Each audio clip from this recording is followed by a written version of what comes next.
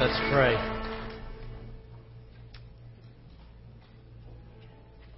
Father, I pray that in our soul right now we know how good it is to say, the Lord is holy. Lord, I pray that we know how worth it is. Whatever we didn't finish, whatever we left behind, whatever we had to do to get here, it is absolutely worth it if we do nothing else but this gather together and say the Lord is holy. Lord, I pray that each of us right now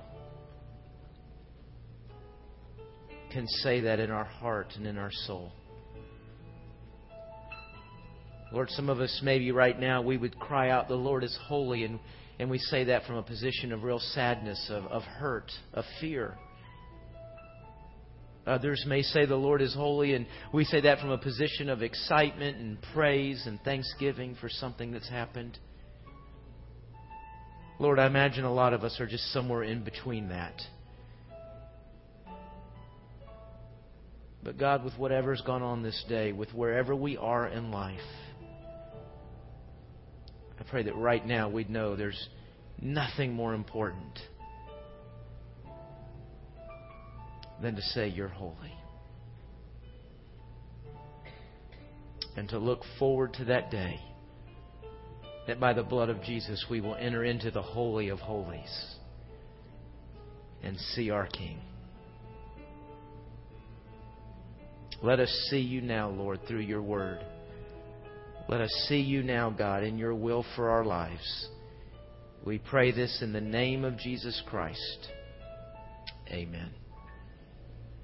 And now, in a little bit of a turn of events, look at the screen.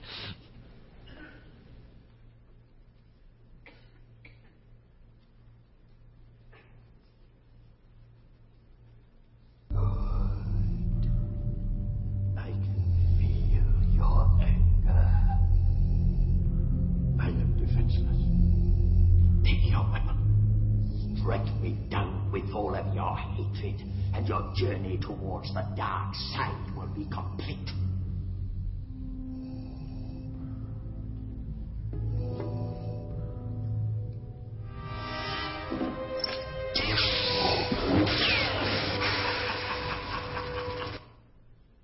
Oh, and the saga continues. The battle between good and evil, the battle between light and dark. Boy, that has been the source of a great deal of mythology, of literature, of religion, of history.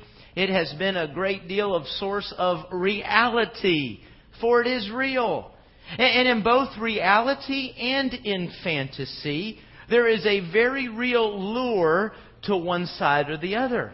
You and I are being drawn, we're being pulled to one side or the other. And in both fantasy and reality, you can't be both. That makes sense, doesn't it? Luke Skywalker can't wield the lightsaber for both the light and the dark side. No, you've got to choose. You can only pick one. That makes sense, doesn't it? So why is it that so many of us, maybe all of us, who walk in the light, who take advantage of the benefits and the rewards of knowing and walking in the light, still like to go back sometimes and dally in the darkness? That's a temptation of ours, and it's one that the Lord talks to us about. Because there is a very real battle between light and dark. Turn with me this evening to Ephesians chapter 5. Ephesians chapter 5. We're going to continue our study in this great letter that Paul wrote to the church in Ephesus. In Ephesians chapter 5. If you don't have a Bible with you this evening, I hope you'll grab one there in front of you in the pew and study and read along with us. Ephesians chapter 5. I'm going to begin reading in verse 6. It says there, "Let no one deceive you with empty arguments. For because of these things, God's wrath is coming on the disobedient. Therefore, do not become their partners. For you were once darkness, but now you are light in the Lord. Walk as children of light. For the fruit of the light results in all goodness, righteousness, and truth, discerning what is pleasing to the Lord. Don't participate in the fruitless works of darkness, but instead expose them. For it's shameful to even mention what is done by them in secret. Everything exposed by the light is made clear. For what makes everything clear is light. Therefore it is said, "Get up, sleeper, and rise up from the dead, and the Messiah will shine on you." The Scripture here makes a very obvious cry to us as believers. You can't walk on the dark side. You can't go back there anymore. It starts off by saying here, you and I are not to partner with darkness. We can't participate in the activities of darkness. We can't do that anymore. We can't go back to that place.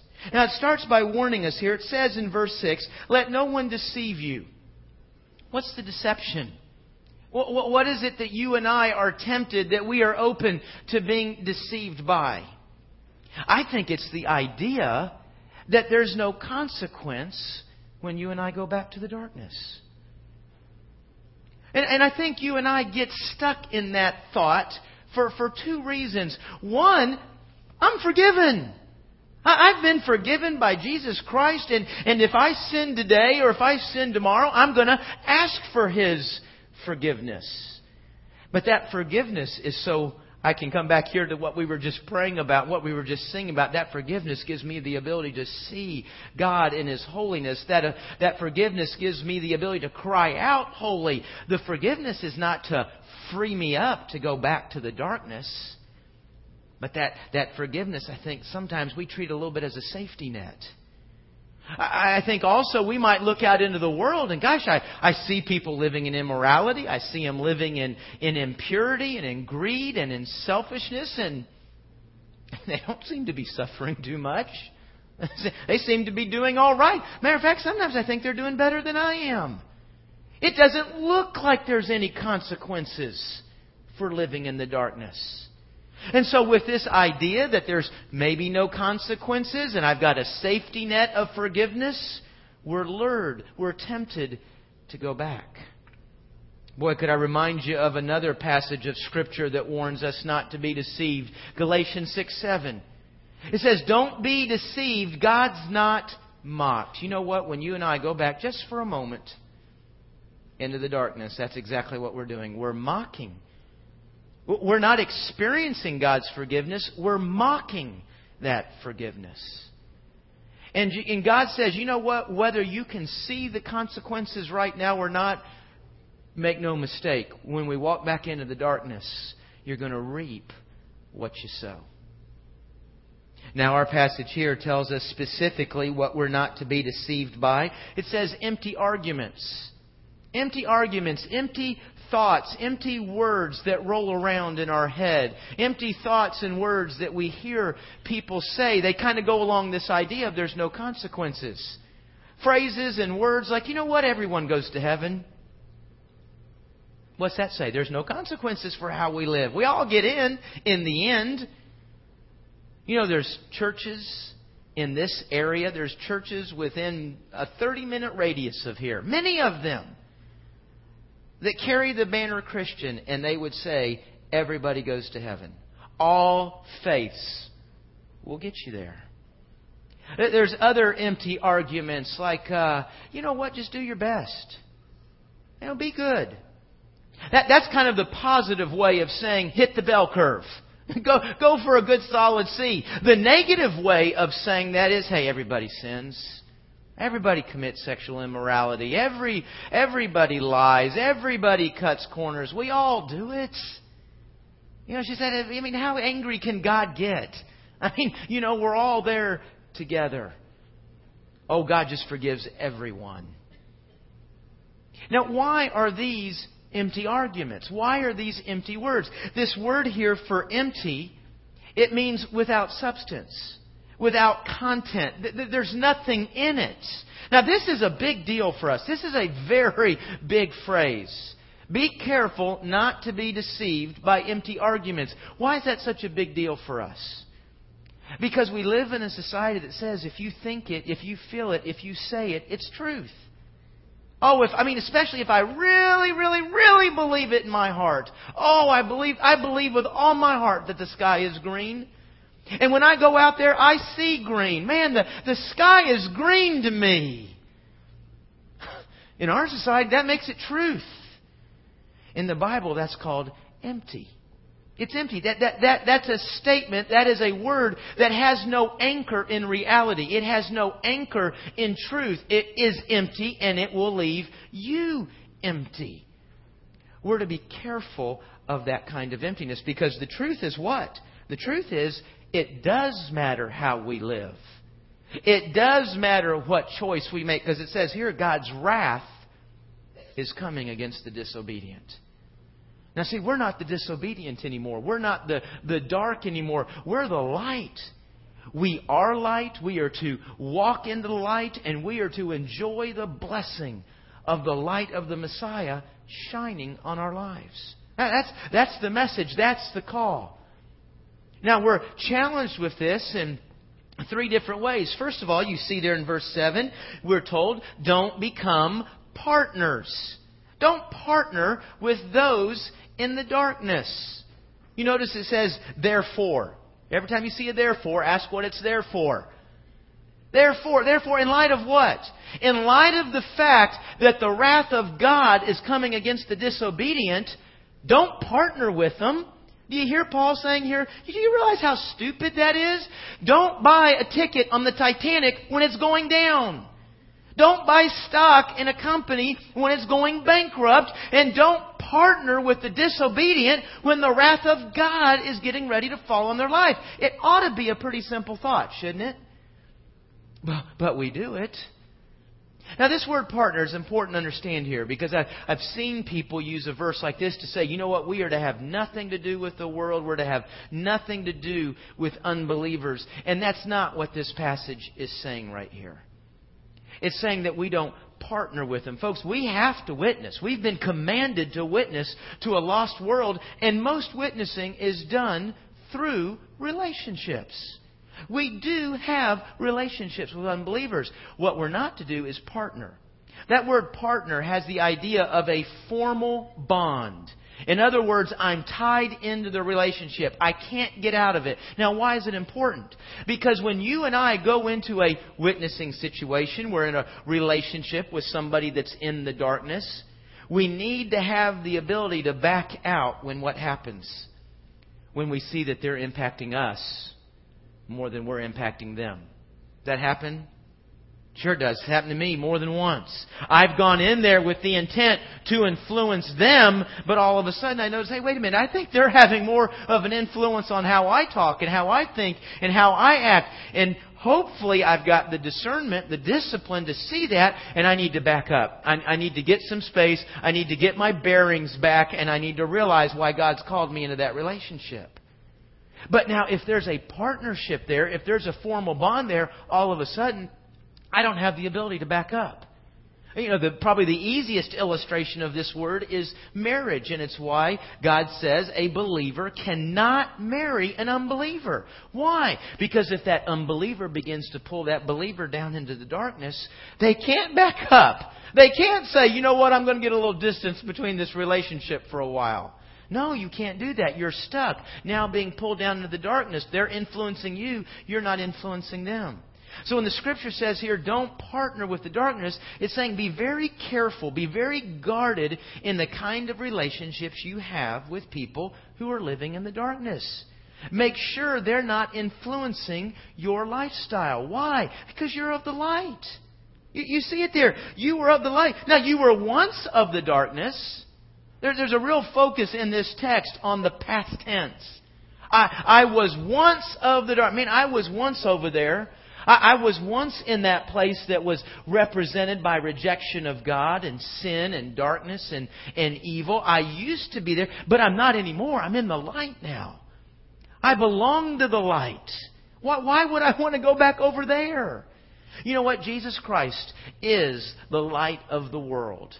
And when you and I believe in Him, we become sons of light. We become children of light. And Jesus says, you know what? You can't go back over there. You can't remain in the darkness. You can't dally in the darkness. You can't go anywhere near that. You're of the light. We struggle with this thought. But just think of the story. Luke can't go both places. He can't fight for the light one day and the darkness next. And that makes all the sense in the world to us. It should make just as much sense in reality. You can't go back and forth. We are of the light. We are to walk in the light. And Paul says when we do, there's going to be some clear fruit. There's going to be a real product of walking like that. And you see these words here. You're going to see goodness, righteousness, and truth in your life. That word goodness means that there is a generosity, that there is a graciousness about how I relate with people. You know, sometimes we relate with people and we kind of keep it at arm's length and we measure out and we're very careful in what they do and how close they get. You know, they irritate us. We don't like them. They're a drain on our life. This says, no, there's a real generosity. There is a graciousness. There's a patience. There's a long-suffering. There is a giving in the way that I relate and deal with people. There's a righteousness. That word means right standing. The way I relate with an individual, with individuals, with the relationships in my life, it is right toward them. It's right toward God. It's pleasing all the way around. There is a rightness in the way I relate. And then truth. Truth, what's that mean? Openness, honesty, genuineness. You see what's being described in that word? The exact opposite of people who live in darkness. You know, when you live in darkness, you got to cover things, don't you? You know, when you lie, when you steal, when you cheat, when you're playing one person against the other, you're constantly having to manipulate, maneuver. I got to keep this person from knowing what this person knows. You know what? When you're in the truth, you don't have to live that way. It's very freeing. There's a lot of stress release in living in the truth. You don't have to worry about all these things. It's all out there in the open. It's all honest. And the result is, look at this phrase, discerning what is pleasing to the Lord. That's kind of a tricky phrase. I like the word there better, and your text may even say this, proves. This is a life that proves what is pleasing to the Lord. I mean, this is pretty exciting, folks. You and I, through Christ, not only have the opportunity to live in a way that God says, I'm so pleased to watch you live. But this word, this discerning, this proving, actually means that God would look at the world and point to you and say, look over there at this person. That's what it looks like when I'm pleased with somebody. You see, now I've got a chance to partner with God in showing what light looks like. Why do I want to go back here and partner in darkness where there's nothing but death? Why do I want to partner in that when I got an opportunity to partner with God? I don't want to go to the evil emperor, and there is an evil emperor. I don't want to go to that guy. I want to go over here and partner with God and live in the light. Second thing this passage tells us to do here in verse... blew the page closed. Verse 11. Don't participate. Told not to partner. Now we're told not to participate in the activities of darkness. Now I want to call a little timeout here. You know, we're using some awfully foreboding, ominous words here. Darkness, evildoers. You know, I would imagine most of us would say, you know, has anybody in here sinned?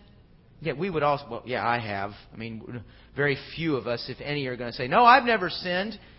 But you know what? Most of us, while we will confess to sin, we won't confess to these words. I mean, yeah, I've sinned, but my sins don't go in that evildoer category. My sins don't go over here under darkness. Gosh, that sounds awful. That's the really, really, really bad sinners. You know what I just said? An empty argument. A statement that has no bearing in truth. A statement that has no bearing in reality. The Bible doesn't have really, really dark evildoer sins and then kind of a light mocha cappuccino sin. You know, non-fat sin. Now, it doesn't break it up like that. We do that. We do. We have light sins and dark sins, serious sins and not so bad sins. That doesn't have any bearing in truth. The truth is, the realities is, all sin, one sin, every sin goes over here under the category of darkness. Your little lie, your little outburst of anger, your bad mood, it all goes over here under darkness. It all goes over here under evildoer. And the Bible says, man, don't participate. I mean, the bottom line is don't participate in sin. No sin, not one of them. Man, our lives are supposed to be just the opposite. It's not just that we don't do sin. No, what do? We expose them. Man, not only am I not to be participating in them, I'm actually to be exposing sin. Now, some people, especially those of us maybe with a little bit more legalistic personality, a little bit more judgmental personality, we use this word to say expose. Now, that's right. We need to call sinners out. John over here is sexually immoral. Y'all think we pray for them or stone them? I vote for stoning. And there are people, they think that's their gift. To call sinners out. To call people what they are. This isn't about calling people out. As a matter of fact, it's kind of interesting. You may not have ever really recognized this. Did you know that you and I are not to call out unbelievers? We don't judge unbelievers. God judges unbelievers. 1 Corinthians chapter 5, verse 12 to 13 is the passage that says that. Do you know why?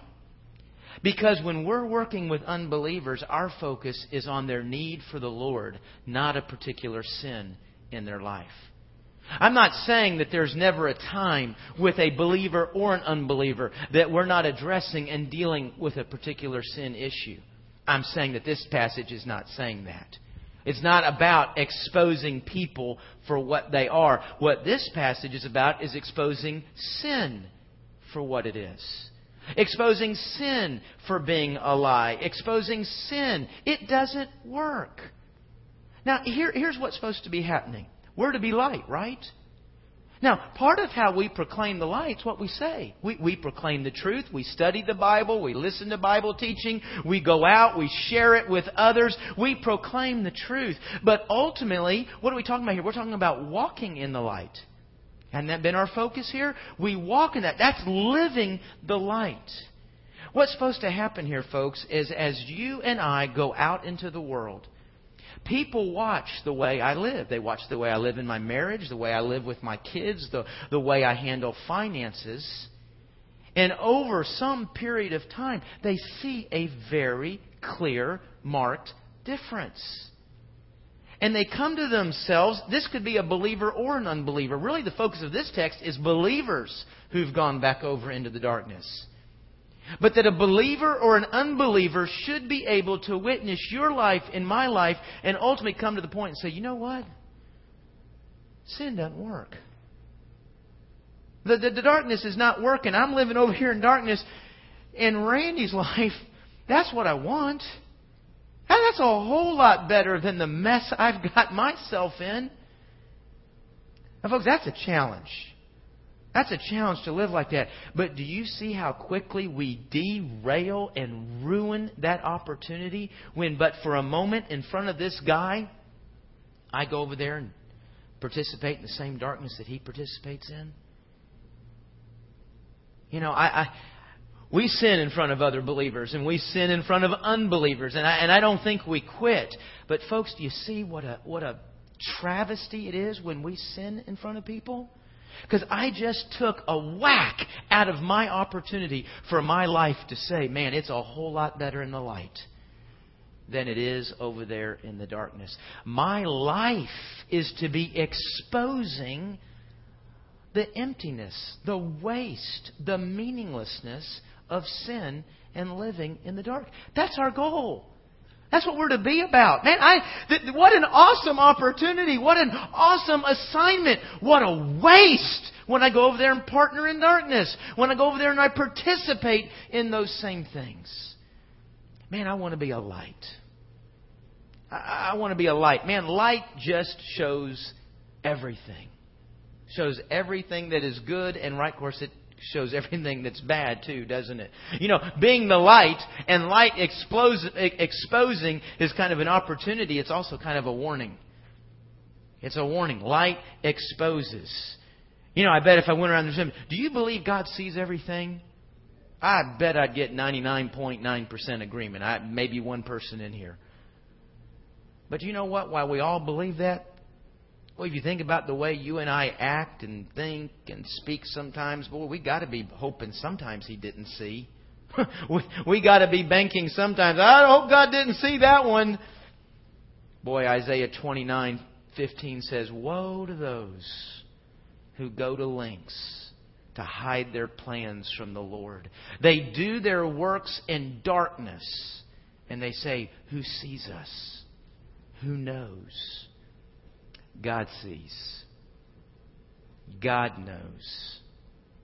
And remember, He's not going to be mocked. Boy, when the light comes on, don't be found mocking God. Man, we've got a great opportunity to walk in the light, to be blessed by the Messiah shining on our lives. Can you imagine that? The very Son of God, the Messiah, shining on your individual particular life. Why does that not happen? Because we go to sleep. What Paul's trying to do here is he's trying to wake up the spiritually dead, the spiritually lethargic. Is there a deadening happening in your life? Well, I don't know. How do you know if there's a deadening happening in your life? If you can sin and feel no conviction, there's a deadening happening in your life. If you can commit any kind of sin and not think, oh gosh, man, I need to stop and confess that and apologize to the Lord. I need to go over and confess that to that person and ask their forgiveness. If you can sin with any kind of regularity and not feel a conviction, there's a deadening happening in your life. If you can sin with any kind of habitualness, you keep going back to it, there's a deadening, there's a sleeping going on in your life. And you see what Paul says here, wake up! Man, wait, you know when you're asleep at the wheel, you're dangerous to yourself and you're dangerous to everybody around you. You're supposed to be light, and yet you're confirming them and joining them in their own darkness. What a lost opportunity. Man, wake up. Get off that path of darkness. Get off that. What is this? We're talking about repentance. I'm being lured this way. I'm kind of going this way. No, I want to get off this path and I want to get back going the other way. I want to repent and turn to the Lord. And I want to turn away from acts of darkness and start giving my life more and more to acts of light, acts of God. I want to partner with Him. I want to be participating in what He's doing in the world. I want to see the Messiah. That's the end result. Man, I want to see the Messiah shine on me. What an opportunity. Darkness, what a waste. There really is an evil emperor. It's not that ugly guy on the screen. His name is Satan. And he really does seek to lure you back to the darkness. Man, turn on the light and tell him to shut up. You know what? That's exactly what you do when you're tempted to lie, but you tell the truth anyway. You just flipped on the light and told Satan to shut up. When you're being lured, when you're being tempted toward immorality, and of course we discussed that last week in that broad definition and range, you're being lured that way, but you stop yourself, you commit to purity, you put up walls of protection, you get accountability, you have somebody praying with you. You just told Satan to shut up as you flipped on the light. You could have been greedy, you could have been selfish, but you gave, you served, you blessed somebody else. He just flipped on the light and told Satan to shut up. I'm not partnering with you. I'm partnering with my Messiah. And it'll be His light that shines on my life, not your darkness that ruins it. Let's pray.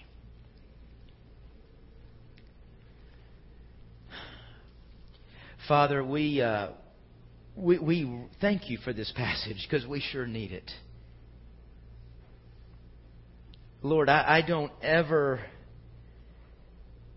when I go into a day, Lord, I don't weigh these kinds of consequences. I'm not weighing this big battle between light and dark. I just tell a lie. I just lash out in anger. It's just what happens. Lord, I'm sorry about that. Because whether I acknowledge it or not, whether I know it or not, Your Word has told me a very real battle is going on. There is a battle between light and dark. Lord, I don't want to partner with the evil emperor.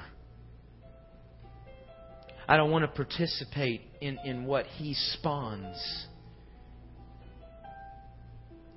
I want to be light because You're light. I want to be light because, God, man, to think that You would use the way I live as I humbly and so dependently try to walk with You, that You would use my life to rescue and to call somebody else out of that darkness. That's what I want to be a part of, Lord. I want to know the blessing of having the light of the Messiah shine on me. Lord, would You give us the discipline, the wisdom, the discernment as we walk through this week to see with each temptation the very real battle that is waging. And may we slow down. And may we see the sinful choices that sometimes we're making without even thinking. Lord, we want to walk in the light as children of light, because our Savior is the light of the world. And it's in His name that we pray. Amen.